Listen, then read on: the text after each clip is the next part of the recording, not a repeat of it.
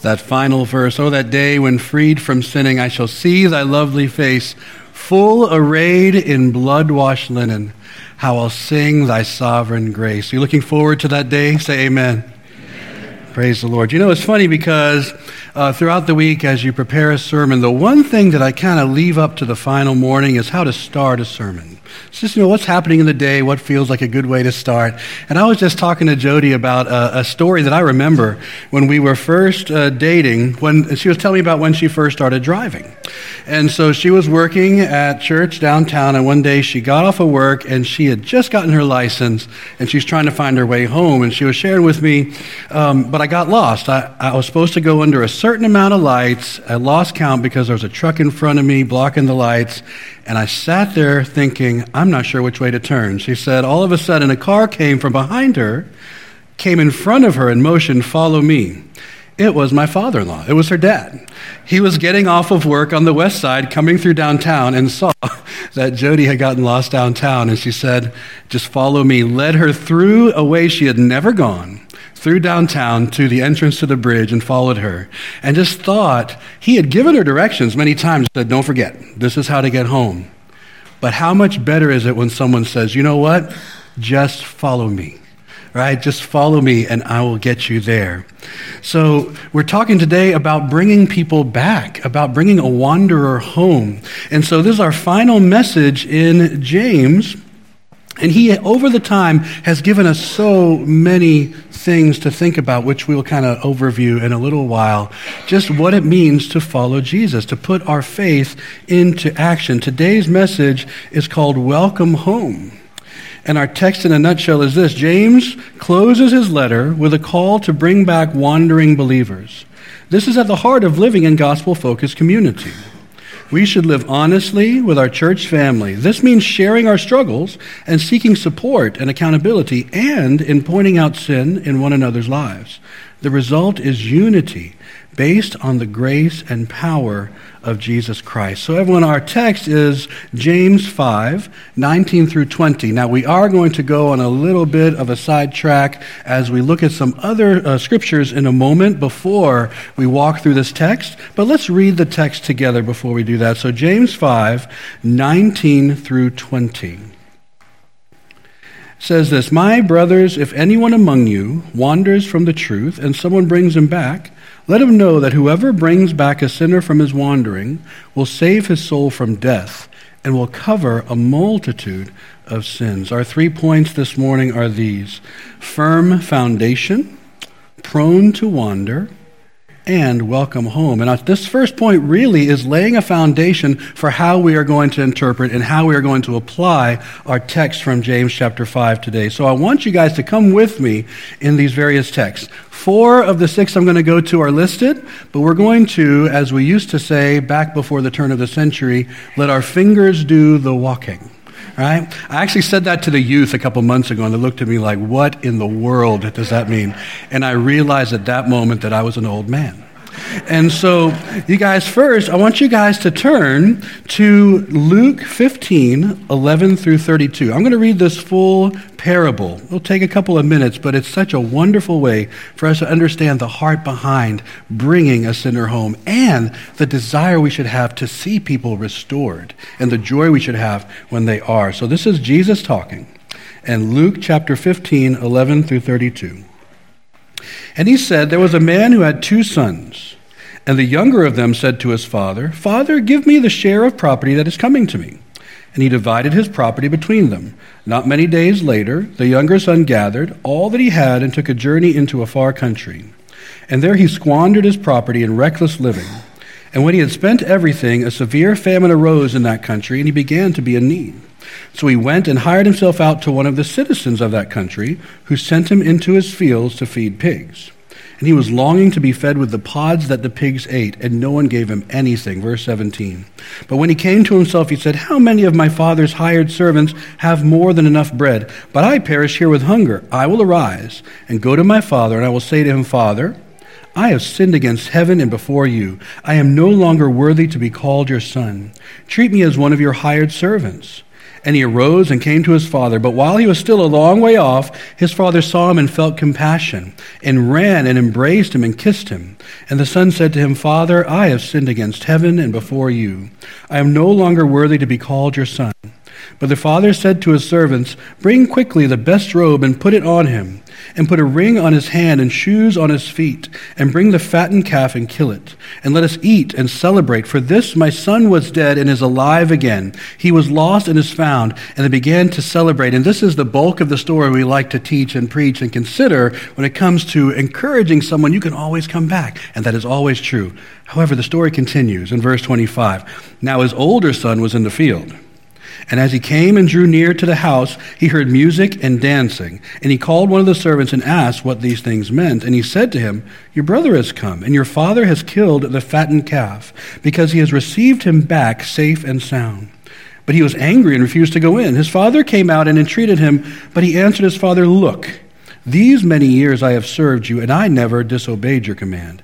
Yet you never gave me a young goat that I might celebrate with my friends. But when this son of yours came, who has devoured your property with prostitutes, you killed the fattened calf for him. And he said to him, Son, you are always with me, and all that is mine is yours. It was fitting to celebrate and be glad, for this your brother was dead and is alive. He was lost and is found. And before I just make a couple of points there, I want you to see here at the end of the text in verse 28, he says he was angry and refused to go in. His father came and said, Hey, come on in. And he says to his father, he doesn't say father, he doesn't say dad. He is so angry, he says, Look, these many years I've served you, and you've never given me anything for it. And he says, this son of yours, he went and did these things. He doesn't even own him as his brother. There is nothing in him that is happy to see that his brother has returned. Why? Because he did what he was supposed to do, right? He says, my brother left, but I did all the things that he should have been doing. I'm out in the field working all day. I come home. I don't even know there's a party until I hear the dancing. And look, you're celebrating that he's coming back. You ever notice how we can tend to make this parable about the first brother? And yes, so in context, in Luke, there are two other parables right before, the parable of the lost coin, the parable of the lost sheep, and then Jesus makes it more real and more applicable to his listeners by saying, we have a wayward son. Now we're talking humans here, right? We have conviction and repentance and a loving father who celebrates his safe return, right? So the application to the wandering sinner is clear. But what about the older brother? His heart is apparently just like the younger one. He wants to be doing exactly what the younger one did. He has no joy to see him come back.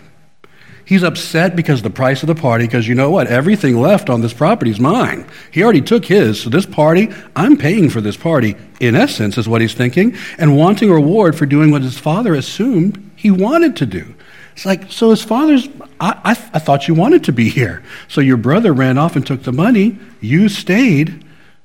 I thought that's where you wanted to be, but now you want me to celebrate the fact that you're, living life, that you're simply, being here with me? I thought I was enough. I thought being with your father was enough. And I want to just say this, any room full of believers has both brothers in it, representatives of both brothers, right? Folks who have strayed, folks who have returned, folks who judge those folks, right? Either outwardly or in our hearts. How easily we can say, well, they came back, but why did they get to do that thing? That's the problem of the heart, right? Why did they get to? So what's going on here in our hearts where we are trying to live the Christian life, trying to do the right thing, but deep inside there's something that says, wow, they get the best of both worlds. They get to go do their thing, and they get to come back and be forgiven, right? That's the problem with the older brother. And it's a blow to the heart when we realize how pridefully we can consider our own walk with the Lord. So now I want you guys to turn to 1 Corinthians 1:26. 1 Corinthians 1:26. And you have to get there quick because I got a couple of verses for us to look at. So I'm just going to go ahead and start reading. Meet me there, all right? So, for consider your calling, brothers. Not many of you were wise according to worldly standards. Not many were powerful, not many were of noble birth. But God chose what is foolish in the world to shame the wise. God chose what is weak in the world to shame the strong. God chose what is low and despised in the world, even things that are not, to bring to nothing the things that are, so that no human may boast in the presence of God. And because of him you are in Christ Jesus, who became to us wisdom from God, righteousness and sanctification and redemption, so that it is written, let the one who boasts, boast in the Lord. If you are walking faithfully with the Lord this morning, that is because of the grace of the Lord in your life. Right? That is the Lord who has done that for you. He is the one who is carrying you through. Now turn to Ephesians 2, 8 through 10. For by grace you have been saved through faith, and this is not your own doing. It is the gift of God, not a result of works, so that no one may boast. For we are his workmanship, created in Christ Jesus for good works, which God prepared beforehand that we should walk in them. We stand in Christ by the grace of God. So the question is, in whom do we boast? And the reason I'm laying this foundation scripturally today is because I want us to consider in our own hearts, when there is someone who has wandered, how is our heart set towards them? Do we truly desire to see them restored? Do we truly desire to see what's best for them? And this kind of goes in our discussion from last week about the difference between punishment and discipline, right? I won't review that, but just to bring that to mind. Now, a couple of other points to make here in Hebrews 10, 24 through 25. You can turn there real quick. Hebrews 10, 24 and 25. We stand in community for mutual upbuilding. It says this, let us consider how to stir up one another to love and good works, not neglecting to meet together, as is the habit of some, but encouraging one another, and all the more as you see the day drawing near. Coming together as a church family, it helps us to stir one another up, right? When you are together with brothers and sisters who love the Lord, it propels you forward as well. Maybe when you lack motivation, they're just chock full of it, and vice versa, right? So when we come together, it's not just, why don't you come to church? Good Christians go to church. You need the church because it's what your heart needs in order to grow in Jesus Christ. That's why we've come together this morning, to celebrate the resurrection, to worship him because he is worthy of all glory and honor and praise, and to stir one another up to love and good works. Now go to Matthew 18, 15 through 20. You guys are getting some good mileage on your Bibles today. Matthew 18, 15 through 20. And the point I want to make here is we hold one another accountable and freely receive and offer correction for the good of the body. So Jesus says, if your brother sins against you, go and tell him his fault, between you and him alone. If he listens to you, you have gained your brother. But if he does not listen, take one or two others along with you, that every charge may be established by the evidence of 2 or 3 witnesses. If he refuses to listen to them, tell it to the church. And if he refuses to listen even to the church, let him be to you as a Gentile and a tax collector. Truly I say to you, whatever you bind on earth shall be bound in heaven. Whatever you loose on earth shall be loosed in heaven. Again I say to you, if 2 of you agree on earth about anything they ask, it will be done for them by my Father in heaven. For where 2 or 3 are gathered in my name, there I am among them. And then finally, this restoration, this desire to see a follower of Jesus Christ restored to the family, walking in unity with the body, should always be done with a spirit of gentleness and love. And so the final place I'll take you in this first point is Galatians 6, 1 through 5. It says this, brothers, if anyone is caught in any transgression, you who are spiritual should restore him in a spirit of gentleness. Keep watch on yourself, lest you too be tempted. Bear one another's burdens, and so fulfill the law of Christ. For if anyone thinks he has something when he has nothing, he deceives himself. But let each one test his own work, and then his reason to boast will be in himself alone and not in his neighbor, for each will have to bear his own load. Now, if that last part there about boast confuses you because of the big point I made about boasting like 5 minutes ago, just remember this word can be used in different ways. So the 2 verses I mentioned earlier, we're talking about may boast, right? Here is talking about having a reason to boast. It's kind of like using the word pride in a different way, like don't be prideful, or son, I'm so proud of you, right? We can use these words in different ways, but this is just saying, listen, walk with the Lord, take the initiative to walk with the Lord, and then when someone falls, those around them in the church should seek to restore that person with a spirit of anger, no, right? Meanness, no. Mean-spiritedness, no, but love and gentleness. Listen, I want to see this person come back to Jesus. I want to see this person restored. So our first point was simply laying a firm foundation. Our next point is this: prone to wander. Verse 19, my brothers, if anyone among you wanders from the truth and someone brings him back. Now, I should have said this to you a moment ago. We're back in James 5, 19 through 20. So now we're in our actual text for the message today. So James 5, 19, my brothers, if anyone among you wanders from the truth and someone brings him back. I just want to point out from the very beginning, he's talking to brothers. He has been the entire time. This letter, as we've been saying for 3 summers now, this letter is a letter to the church. People who have been dispersed. They've been separated out from the church at Jerusalem, where James is the pastor and the leader of that church, right? So it's for saved people. He's writing to people who love the Lord. There's one section that we covered maybe 3 weeks ago, the warning to the rich that we're oppressing the poor believers. That is the one section of this whole book that's not addressed to believers in Jesus Christ. That was more of that prophetic warning, and that the believers got to hear this warning. It was encouraging to say, the judgment is coming for the way that these people are treating you, right? But other than that, every other section, every other exhortation that James gives, every other piece of discipleship and direction is for believers in Jesus Christ. And he's talking to people who wander, who are led astray. And I want to say this, so he's assuming that the people he's talking to are saved, but you never assume that a room full of people, just because they've gathered to hear the word of God, are all in Christ Jesus. Never assume, okay, you're here. What else would you be doing on a Sunday morning? You must be a Christian, right? You never assume that. So you're preaching to the church and at the same time preaching the gospel and keeping it clear that someone may come to know him this morning. So he says in the text, he said, my brothers, if anyone among you wanders from the truth and someone brings him back. So wandering. Have you ever wandered before? And sometimes in a good way. I remember one time we went, when I lived in Houston, we used to go have picnics at the Brazos River in Houston. And there's an area, I think it was called Brazos Bend State Park. Me and my brothers, I was probably 8 or 9, they were in their early teens. We went for a walk with my cousins in the woods, and we got horribly lost.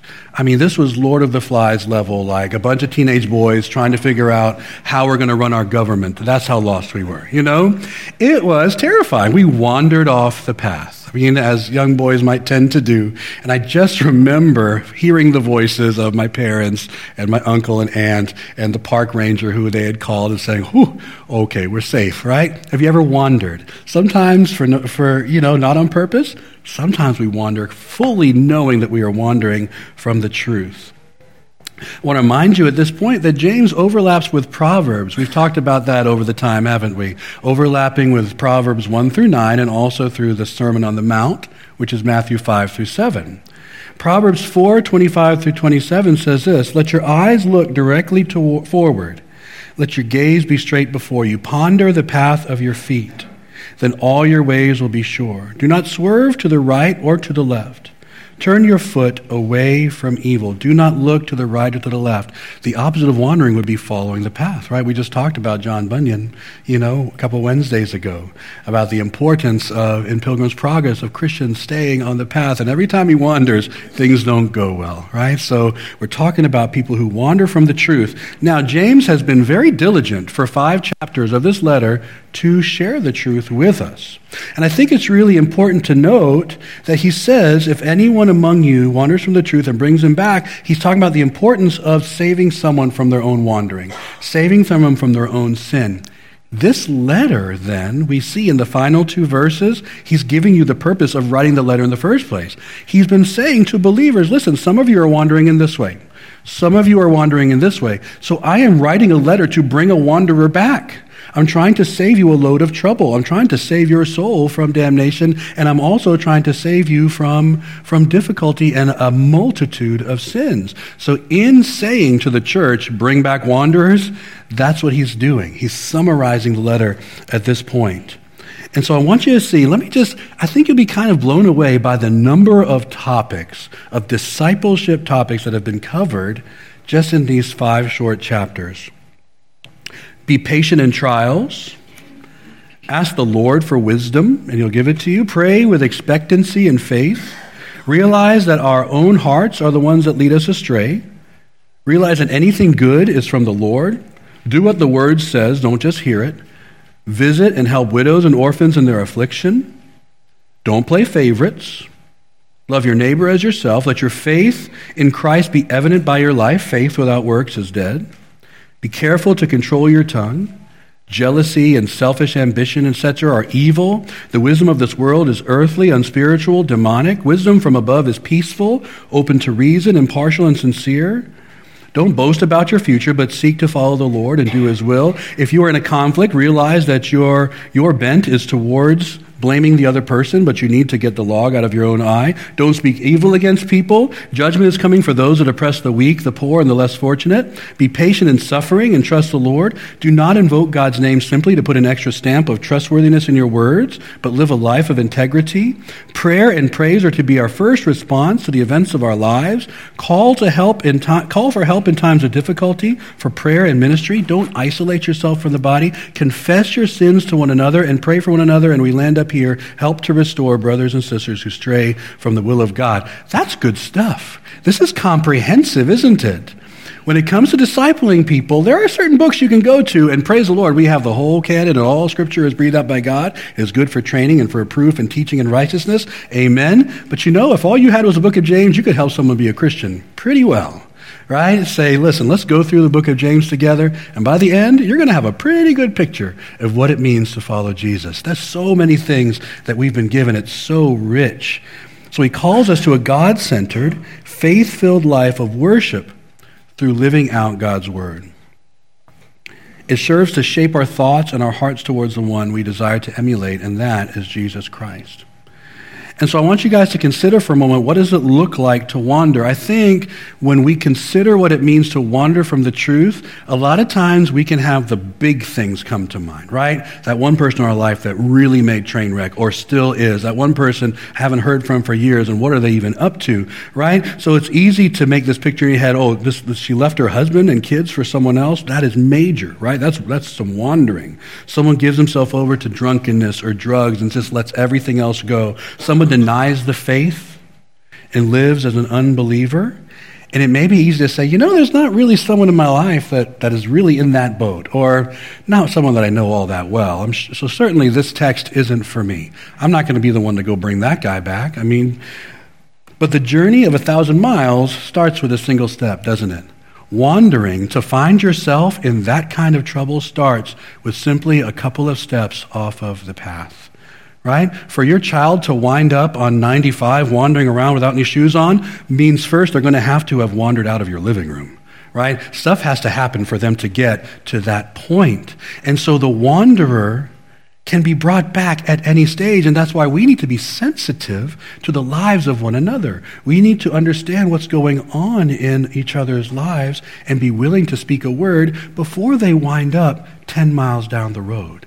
To say, I'm noticing this in your life, and I feel like this is bad for you. You need to repent, you need to turn, you need to make this right. To be loving enough to do such a thing, not just to be your friend's yes man because you're scared they'll be mad at you, but to love them enough to look them in the eye and tell them the truth. So the heart of this text is not simply pointing to big, really, really bad, sinful situations. It's pointing to the everyday as well. Consider, haven't you ever wandered from the truth? And have you ever watched a friend turn away and start wandering away from the Lord? Maybe chasing a goal that what are you doing? Your life, what are you doing? This will not be good for your family. This will not be good for you. Getting priorities out of whack. Talking to your wife or kids with contempt or anger. What was that? What are you doing, man? What was that? Being rude to the server after church when you go out to lunch, right after this. Or, no, there's a potluck, don't forget that. Every other Sunday, however. Maybe fudging on your taxes just a little bit, spending too much time, or being too personal with a coworker that's not your spouse. Bro, what is that text? Why is she texting you without someone else on the thread? What's going on here? to help them from wandering before they're 10 miles down the road, watching things that are immoral on their phone, on their computer, on their whichever device that'll lead them down a dangerous path, complaining, blaming, gossiping, insulting. Aren't these things more common? I think now we can say, there are people in my life that I feel like, yeah, there are some things that are going to be damaging to them. To bring someone back, to tell them the truth. So what if someone wanders from the truth? What is to be our response? The older brother, what was his response? Well, he's gone. Looks like it's all on me now to be the good one. It's all on me to be the one doing the right thing. Whatever, must be nice. You go do whatever you want. Right? So it's easy in our flesh to write someone off. Well, we'll be here if you want to come back. Whatever, bro. Right? To be judgmental, to even dwell in a feeling of superiority. But I want you to consider these verses. We won't turn there or even quote them directly, but what do you have that you've not been given? It's so easy to say, well, this person they dug themselves in a hole. But me, I've made a series of wise decisions, and that's why I'm here. No. The Lord has given you the grace to be where you are today. And yes, you have worked, you have toiled, you have sacrificed, whatever it is, but at the end of the day, you don't have anything that the Lord has not given you and blessed you with. And that could be you. But for the grace of God, that person in that situation could just as easily be you. So be careful if you think you stand. And every good and perfect gift is from the Lord. We must love someone enough to tell them and to bring them back. So the first verse tells us what to do, okay? It says, my brothers, if anyone among you wanders from the truth and brings them back. It's a funny place to put a number, but that first verse there, it's just like bring them back, okay? The second verse tells us why. So our third point is this, welcome home. And the scripture says, let him know that whoever brings back a sinner from his wandering will save his soul from death and will cover a multitude of sins. And first of all, on the surface, I feel like this is an interesting order of events. He says, if you've brought someone back, tell him that's a good thing. Right? Not necessarily, let's not convince the person, hey, I want to convince this person to go and do the right thing because this will result. Instead, it's saying, if you've done this, let the person know this was good. This was honoring to the Lord. And I think there's a distinction to be made there, and I think it's important that we make that distinction because the assumption is the heart is already there.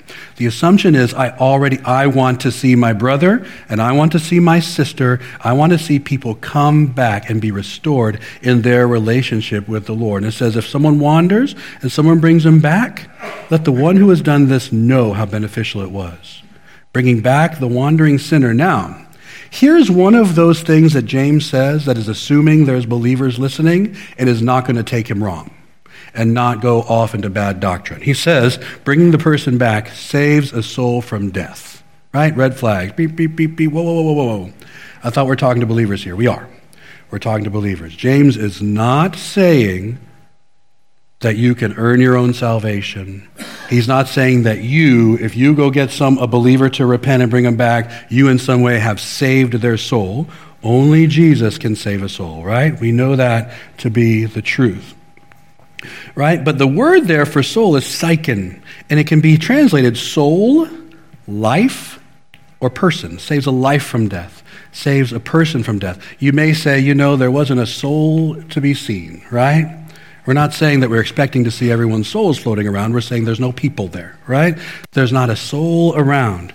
However, there is still spiritual implications that we need to deal with here. It's verses like this that remind us that we have to turn to Scripture to interpret Scripture. Right? The rule of faith that we talked about last week, the rule of faith is that Scripture, if it speaks to something, it is correct. And so let's compile kind of just a couple of verses that remind us, right? Not of works, lest anyone should boast. We just read that a few minutes ago. Jesus says, no one will pluck them out of my hand. He who's begun a good work in you will complete it. There is no condemnation in Christ. So there is overwhelming biblical evidence that it's not that you are going to go and save somebody's soul. But think back to Matthew 18, what Jesus says there. He says, if the person goes through all these steps, you go talk to them, I don't care, leave me alone. You come back with 2 or 3 witnesses, I don't care, leave me alone. Bring it before the church, you know what? I'm not going to repent. He says what? Treat them like an unbeliever.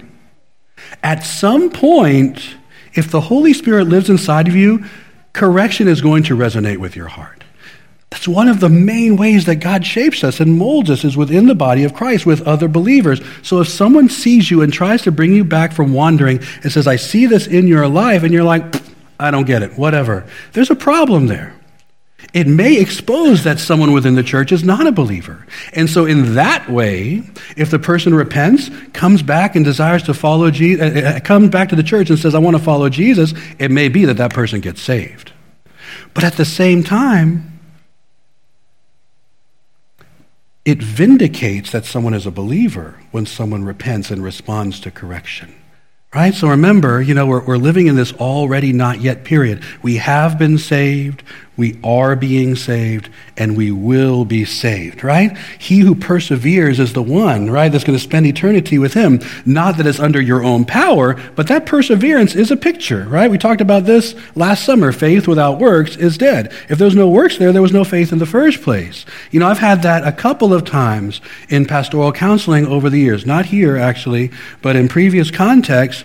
I can remember two very large men in different times putting fingers in my face and yelling at me because of something I said. And 30 minutes later, hugging me and being like, bro, thank you for being patient and telling me the truth. I can also remember one situation where a guy blew up on me and that was it, never came back. Very telling. If the Holy Spirit lives within somebody, they're going to resonate with the ministry of the Word.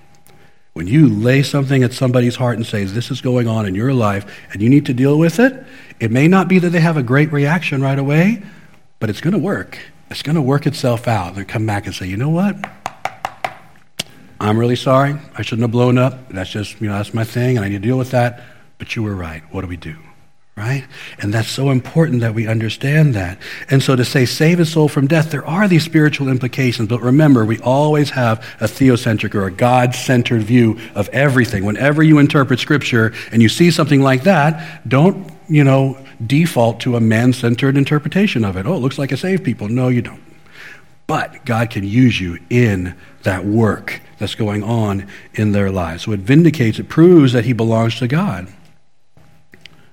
So finally, the last part of verse 20 says this. So it says, let him know that whoever brings back a sinner from his wandering will save his soul from death and will cover a multitude of sins. Again, you are not literally going to cover someone's sins, right? It's the blood of Christ that covers us and covers our sin. But I do want to remind you, when we did a message out of Proverbs a while back, we talked about not turning to the right or the left. You think about this.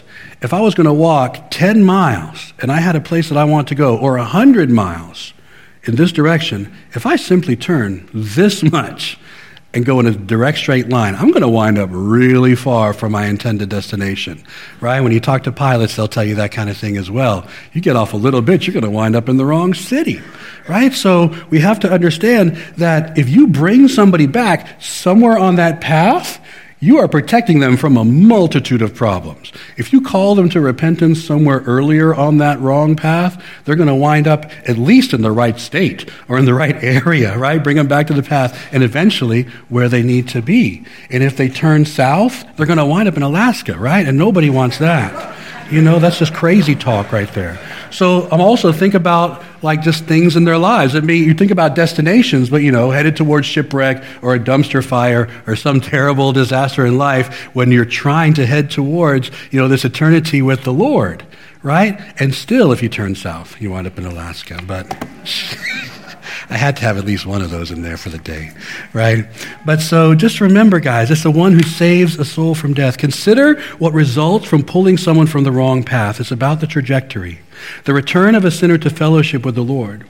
When we are in fellowship, we're bearing fruit of the Spirit, and we avoid the works of the flesh, Galatians 5. It results in the forgiveness of sins, literally covered by the blood of Christ. It prevents further sin that would occur if the person continues wandering, and sins that other people may be doing as well, because that guy is on the wrong path and influencing others. It covers a multitude of sins when you bring somebody back.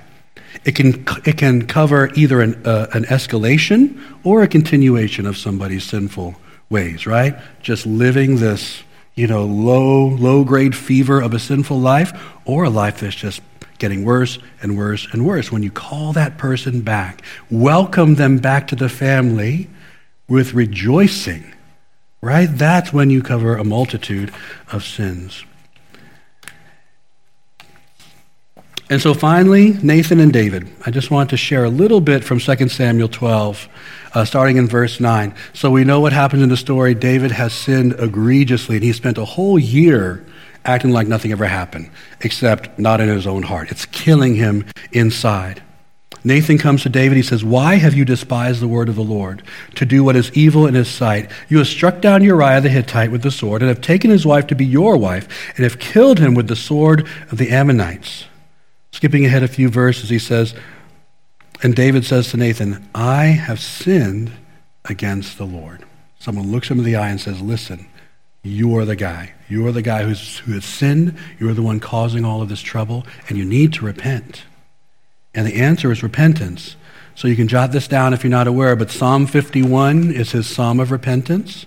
And it's a good place for you today. If you're in a place in life where you know what, I am way off track, to pray that psalm the minute you get to your car or to your house, get quiet and read Psalm 51 and pray it to the Lord. So he enjoys this forgiveness from the Lord. And then Psalm 32 is his great psalm of thanksgiving that he has been restored, that he has been forgiven by the grace of God, that the Lord has forgiven him in his repentance. And I want to just close with Psalm 32.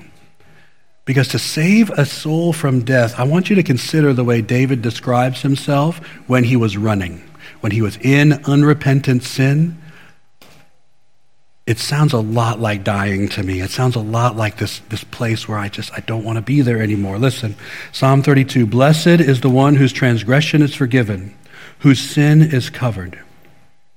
Blessed is the man against whom the Lord counts no iniquity, and whose spirit there is no deceit. For when I kept silent, my bones wasted away through my groaning all day long. For day and night your hand was heavy upon me. My strength was dried up as by the heat of summer. I acknowledged my sin to you and did not cover my iniquity. I said, I will confess my transgressions to the Lord, and you forgave the iniquity of my sin, Selah. Therefore, let everyone who is godly offer prayer to you at a time when you may be found. Surely in the rush of great waters they shall not reach him. You are a hiding place for me. You preserve me from trouble.